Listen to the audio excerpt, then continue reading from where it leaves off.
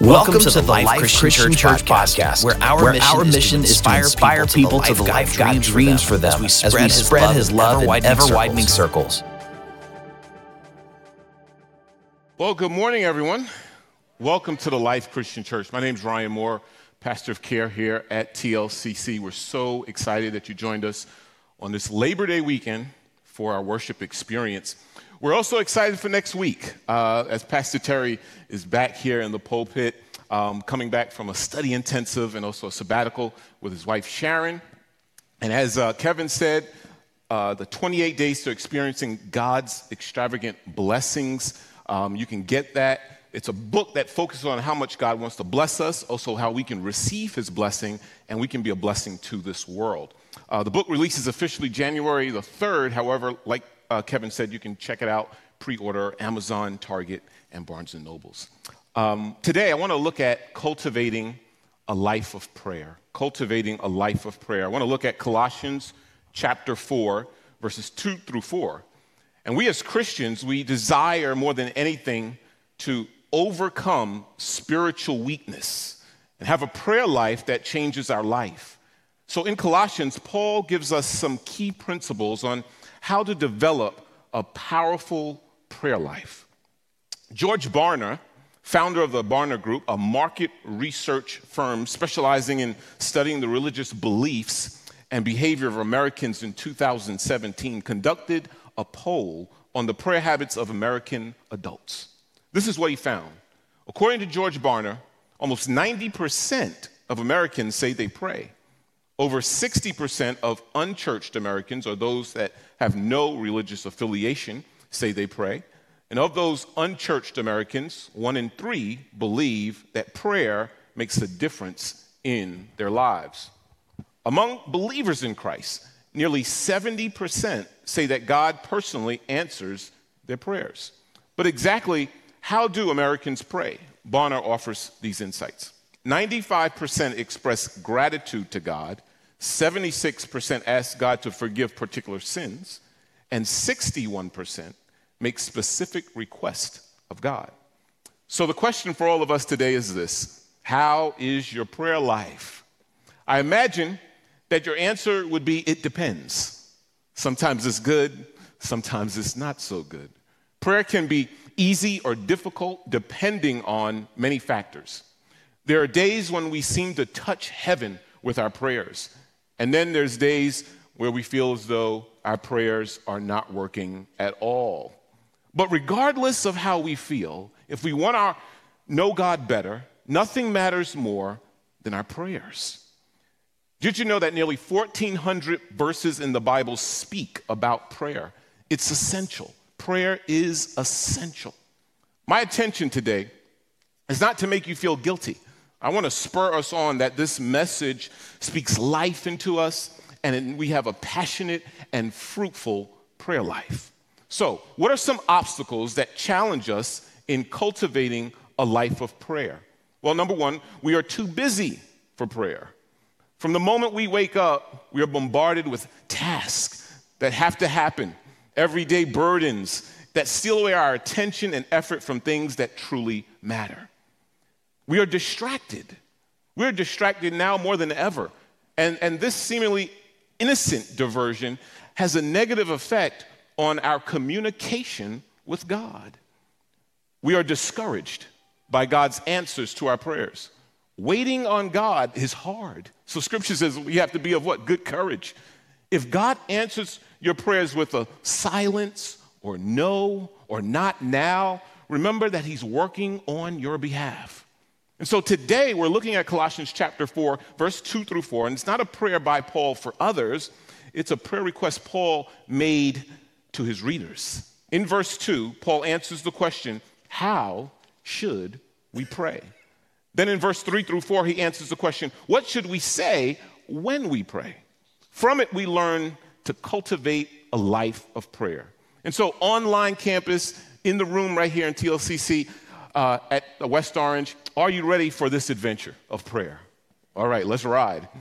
3 ways then to cultivate a life of prayer. Here's 3 ways that we can cultivate a life of prayer. How should we pray? Number 1, be devoted to prayer. Be devoted to prayer. Colossians chapter 4, verse 2 says, devote yourselves to prayer. The word devote means to grab hold of something and not let go. It's similar to tug of war. One team grabs one end of the rope and the other team grabs the other end of the rope. And normally what you do when you had tug of war times is you put the small people up front and the big people in the back near the rear. And someone would yell, go, keep pulling. People would start shouting, don't give up, don't let go. You hang in there. And if you lose, you would be dragged across the sand. So to devote yourselves in prayer means to hang on. No matter what happens, you never give up on prayer, even if it seems useless. Always be ready to pray. Pray when you feel like it. Pray when you don't feel like it. Pray when you believe in it. Pray when you doubt it. Pray when your heart's filled with faith, and pray when you don't even have the habit to do it. Keep praying. Do you ever feel like giving up? Of course we do. Paul knew this, and that's why he says, keep at it. If anyone knew how easy it was to quit praying, it was Paul. If anyone seemingly was justified in quitting prayer, it would be Paul. But the first thing he says to the Colossians, and he says to us, is don't quit. Continue steadfastly in prayer. I understand why we stop praying at times, and so does Paul. A couple of circumstances in life that could cause us to stop praying. You're praying, you lost a job, you have a prolonged unemployment. You prayed, you're qualified, and it seems as though there's no leads, there's no answers. We grieve over the deaths of loved ones that are so sudden. Or maybe we were praying for them and they were getting better and then they passed away. We feel as though, why pray? A family member that you're praying for to come to faith, but they move further and further away from God. Broken relationships that we tried to save, we prayed about it, but it failed. We throw our hands in the air and we say, what is this thing called prayer? Should I even do it? Why should I pray? It's not working. Hardships will come. Setbacks happen. And this is the reason why Paul commands us to be devoted to prayer. We all know what it means to be devoted to something. It means you persist through the good times and the bad times. It means you continue to work at something. You continue to struggle at times, day after day. And this is what Paul is telling us to do in prayer. Keep at it. Don't quit. And so I believe the tug-of-war illustration is exactly what Paul's talking about in our day-to-day living. Life is a constant struggle to walk in the Spirit, to walk in the new person that Jesus calls us to reckon ourselves dead to our old nature and alive to Christ. But I want you to know this. It's an illustration of there's one side and there's the other side, right? And our side, we're with Jesus, is the side of victory. The other side is pulling us to say, come on, stop praying. You don't need to do this. You don't have to go to church. You don't have to serve God. Go back to the old ways. And then there's the other side. We're on God's side and we're pulling. But some days we feel as though, I can't do it no more. I'm going to give up. And it seems like we're going to be defeated. But then we pray and we get the strength from God and the Holy Spirit to what? To be in victory. And so God says, you're on this side. You're on the victorious side. Continue to pull. Continue to be strong in prayer. And don't give up. Amen. So he says, be devoted to it. But he says, we just can't be devoted to it. There's other things we have to do. What's the second point that Paul makes? He says, be watchful in prayer. Be watchful. Devote yourselves to prayer, being watchful. Colossians chapter 4, verse 2. Colossians chapter 4, verse 2 says, being watchful. And so this word means to stay awake or be alert. That's good advice for prayer, and that's good advice for sermon listening. This is a call for earnest prayer. It's the opposite of sleepiness or laziness or coldness or indifference to it. Have you ever noticed how easy it is to be distracted when you pray? Just as you're about to bow your head, your cell phone rings. Or thoughts about, did I turn off the oven in the kitchen? Did I send that report to my supervisor today? I think the deadline was the end of the day. What time is my first meeting? And all these thoughts come in your head. Or it's a quiet morning and you say, I'm going to devote my time to prayer now. And as you begin to pray, the landscapers cut the grass. Oh, man. Or maybe it's the reverse. I'm about to pray and you fall asleep. Sometimes it seems as though the enemy's best work is when we begin to pray. So Paul says, be watchful in prayer. Be watchful in prayer. If we're to be watchful in prayer, we must be aware of what is around us in the spiritual and also in the physical realms. We must see the need so we know what to pray and how to pray. And so being watchful is to have an informed prayer life. The workplace, the community that you live, the people that you interact with daily becomes information that drives your prayer life. Through the workplace, we're perfectly placed to be watchful in prayer. The felt needs of our community, the town, our families, and nation are expressed to us every day. When we see our roles as ministers in these environments, we are to be watchful. It will affect how we see and how we respond to news reports, local government, and everything around us. A lot of times we can look at what's going on around us and we get discouraged and we don't want to be, we get fearful. And the scriptures are telling us not to be fearful, but let that drive your prayer life. And so can you think of a time when you become aware of a need in the workplace or your family of some kind and you say, I need to pray about it? And have you shared that need with others in the church to stand together in prayer? I want to give you a personal example. So my daughter is 11. She's here today. I told her about this so she's not embarrassed. I hope not. But she starts 6th grade Tuesday. And I'm thinking, as I always say to her in our conversations, and she ends the sentence, I go, it was like yesterday that you were a baby and I was holding you in my arms. And she goes, yeah, Daddy, I know. But she's in 6th grade, junior high school. She has a lot of extracurricular activities that she pursues. And I could get fearful of that as a dad. You want your daughter to grow up, to fear God, and to love God, follow in the faith. And we also know that we live in a world that's contending and fighting what we believe. We get that. And so instead of being fearful, I prayed. And I've been starting to pray differently about my daughter. And I know that I'm limited. I can't be around her 24/7. But I know someone who's unlimited. And that's God.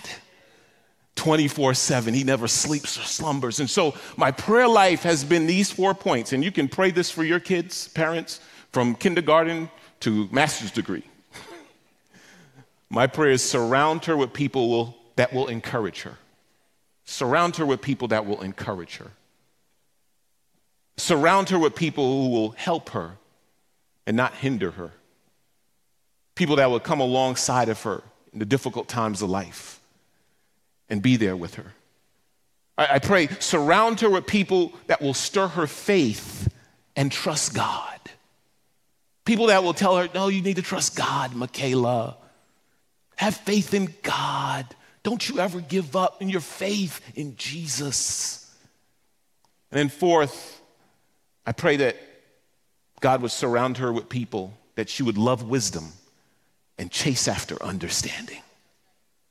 Love wisdom and chase after understanding. Amen?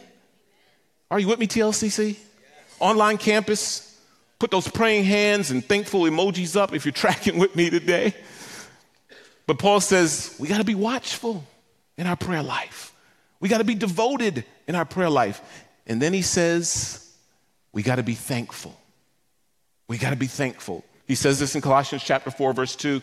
He says, devote yourselves to prayer, being watchful and thankful. In other words, immerse your prayers in thanksgiving. Immerse your prayers in thanksgiving. I believe Paul includes this phrase because he wants to instill in us confidence rather than fear of an uncertainty as we pray. And so he says, thank God in your prayers. Be thankful in your prayers. It's his way of saying, yes, by all means, be devoted, be fervent in your prayers. But know this, God is always and ever on his throne. And so the battle is ultimately his on our behalf. He says, let gratitude for what God has already done permeate your prayer life. In this way, you'll never lose hope.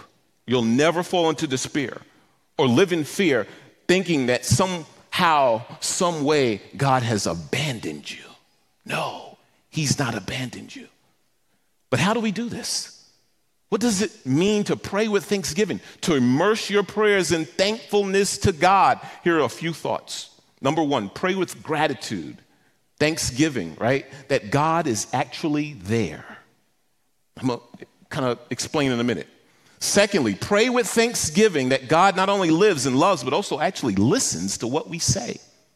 And then third, pray with thanksgiving that the God who lives, loves, and listens is also more than able to do above and beyond all that we can ask or think. Amen? Let me give you a little explanation on each principle. First, pray with thanksgiving that God is actually there, alive and alert and never sleeping. We do not speak into the air when we pray. We're not praying to the walls and they bounce off the walls. No. And we don't pray to a God who's preoccupied with what? More important issues. So when you come to him with your issue, he's concerned. He's not a God that goes, I'm running the universe right now. That has to wait. That's not our God. He wants to know what you're dealing with. We are speaking to God of the universe who dearly loves us and tells us in Scripture, in Hebrews chapter 4, verse 16, let us then what? Approach God's throne of grace with what? Confidence. Why? So that we may receive mercy and find grace in our time of need. Secondly, pray with thanksgiving that God not only lives and loves, but he also listens to what we say. He hears us. God hears us when we pray. Scripture gives us this confidence in 1 John chapter 5, verse 14 and 15. This is the confidence we have in approaching God, that if we ask anything according to his will, he hears us. And if we know that he hears us, whatever we ask, we know that we have what we asked of him.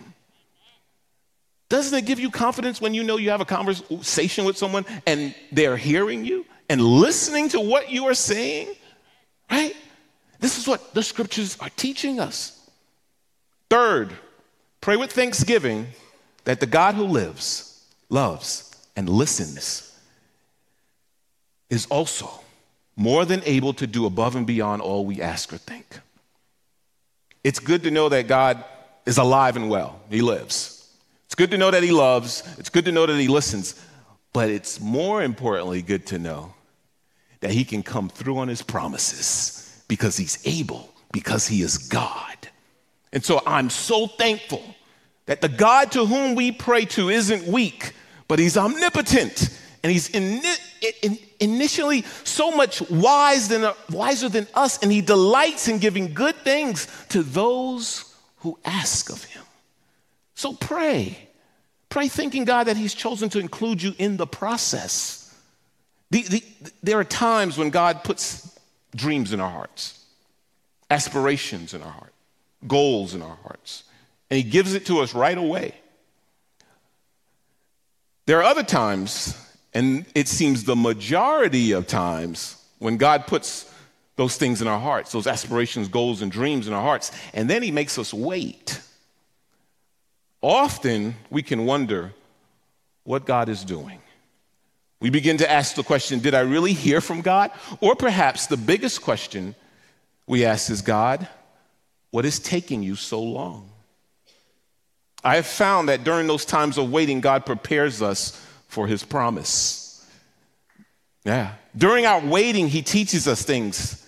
He grows our character, our faith, our ability to do what we feel called to do. And God takes us through a process. And the question is, will you trust the process? And so if you're a basketball fan, it's almost been a decade since this phrase, trust the process, became a thing in Philadelphia. Former 76ers general manager Sam Hinkie once coined the term as euphemism for his squad, which actually what that meant was tanking. They lost games on purpose so they could get better draft picks. But what can we learn from trusting the process from a spiritual perspective? Trusting the process means that in both our best efforts and our worst failures, God is working everything out together for good. For good. We can be assured that God who works in us, both to will and to work for what? His good pleasure. And God could have ordained that all this would be accomplished independently of your participation, but he didn't. He has chosen to achieve his ultimate ends through means of our prayers. Pray, thanking God for all the ways he's changing you as you pray. Wholehearted, humble prayer transforms us. Our ideas of God become elevated. Our awareness and our personal dependency becomes intensified. The magnitude of God's power and providence is manifest in ways that we might not behold. So our dreams, our hopes, our desires become cleansed and purified as we humbly submit to his will. So immerse your prayers in thanksgiving to God that you're asking him graciously to do something in the lives of you, but also in the lives of others as well. Hey, if we're not grateful for the salvation and healing and mercy granted us, how can we possibly be fervent and diligent in asking that God do the same for others? Pray with gratitude to God, not simply for what he has done, but what he will do. Thank him in advance for what he will do and the response to your requests. And so how should we pray? Devoted, watchful, thankful. But now Paul answers the question, what should we say when we pray? That we can learn something from this request. Colossians chapter 4, verse 3-5, he says this, and pray for us too, that God may open a door for you for our message, so that we may proclaim the mystery of Christ, for which I am in chains. Pray that I may proclaim it clearly as I should. Be wise in the way you act towards outsiders. Make the most of every opportunity. The Apostle Paul wrote this letter to this small city of Colossae. It was probably written while Paul was in prison in Rome.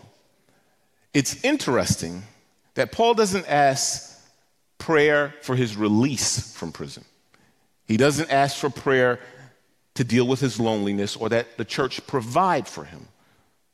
What should we say when we pray? Paul, there was only one pressing issue, and that issue was that he be a faithful witness to his Lord Jesus Christ. So when we pray, do we ask God that we're a faithful witness of Christ to others? Is our heart convicted of this? We at times can focus on just all of our stuff and material things, but eternity is at stake. And so Paul asked for two specific requests in his prayer. Number one, an open door. He says in Colossians 4:3, pray for us too that God may open a door for our message. The first thing Paul desires is the opportunity to present the gospel. He desires the chance to talk with the guards, the civil officials, and other inmates. He wants to be able to get the word out to whoever will listen. Do we pray for God to open doors? Are we praying that God will give us opportunities to reach others? Do we pray for our church that we might be granted a hearing by the people of this community? Do we pray that God would open doors to our online campus and homes that are in darkness right now, that they may hear the love and heed the light of Christ? Are we praying for our young people that the doors might be open this fall, that they would share the gospel in their classrooms and their friends? Do we pray that doors would open in the entertainment industry, in government, in the arts? Here at TLCC, we have the School of the Arts. Maybe the School of the Arts can have a major impact on this region, our schools, in the workplace. TLCC, we are next door to the media capital of the world, where they spend $19.7 billion with a capital B every year on entertainment. Maybe God has strategically positioned us at TLCC to have the School of the Arts to creatively present the arts that would bring God glory and transform lives forever. Do we believe that? Do we pray for open doors for our family and neighborhood? So Paul says, I just need an open door to be a faithful witness. And then he says, number two, I want a clear presentation. Colossians 4:3 says, so that we may proclaim the mystery of Christ, for which I'm in chains. Paul is so practical. He understands that God needs to be at work in every area of our life if he's going to transform anything and anyone. Paul does not even trust his own ability to communicate the truth clearly. He asks that the Colossians pray that what he speaks is truth, but it's clear. See, because anyone can talk, but few communicate.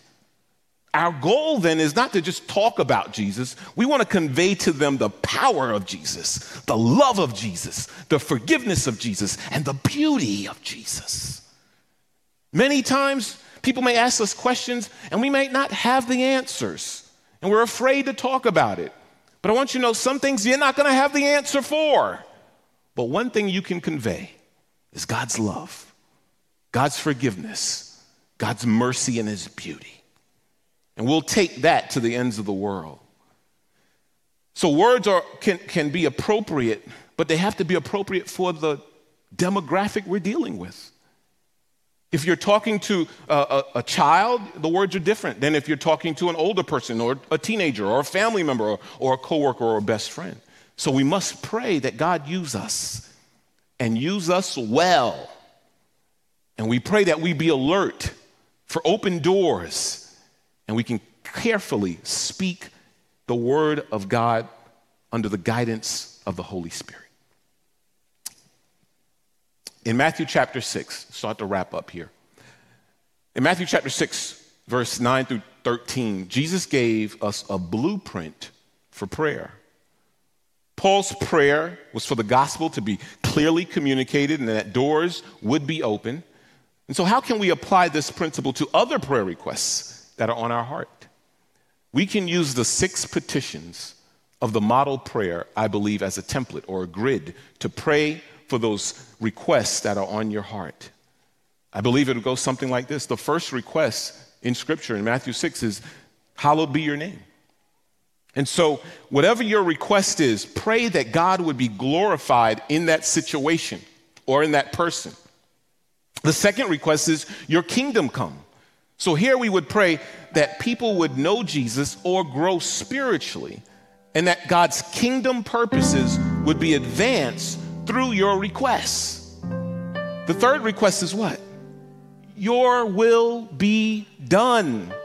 So here we pray, not our ideas, not our plans, not our will would be done, but God's will would be done in our life and the lives of others as well. And then the fourth request is, give us this day our daily bread. That speaks about our need. So here we would pray that God would provide whatever the need is for us or another person. And then the fifth request is, forgive us our debts. Here we ask God would grant forgiveness. Why? We fall short every day by thought, word, and deed. Maybe it's personal. We have to ask God for forgiveness of our own sins. That something may be hindering that request from happening. Or maybe it's another person, and we ask God, forgive them. because you're a God of forgiveness. And maybe their relationship grows stronger. They come to know Christ and his love and the beauty of God, and that answer comes for them. And then the final request is, lead us not into temptation. Here we pray for spiritual protection for us, for the people who we're asking this request for, that we may not do anything evil in trying to accomplish what God wants us to do. Praying this model helps us to pray very specifically and purposely for one single request, and it helps us to pray scripturally according to God's will, which then gives us what? Confidence that he's hearing us and he's going to answer. And so my intention today was not to make us feel guilty. My intention today is to spur us on. My intention today is to spur myself on, to devote myself to prayer, because the Lord is the one who changes hearts and lives, and only he can strengthen us in these dark times. It's only the Lord who can give us the guidance and the peace that we need. He's the one who restores relationships. He's the one that gives us hope in the storm, and we need his help. It's time for us to open our hearts to the Father. It's time for us to run to the Father and devote ourselves to the one who's devoted to us. May I offer a prayer? Father, we thank you because you want us to be fervent in prayer, devoted to prayer, but also watchful. When we see things happening, it informs our prayer life. Shouldn't discourage us because we're coming to you. And so let us be thankful, Lord, that you're using us to accomplish your will, your purposes on such a high level. I pray, Lord, that you would grant us your strength as we run closer and closer to you this week. In Jesus' name.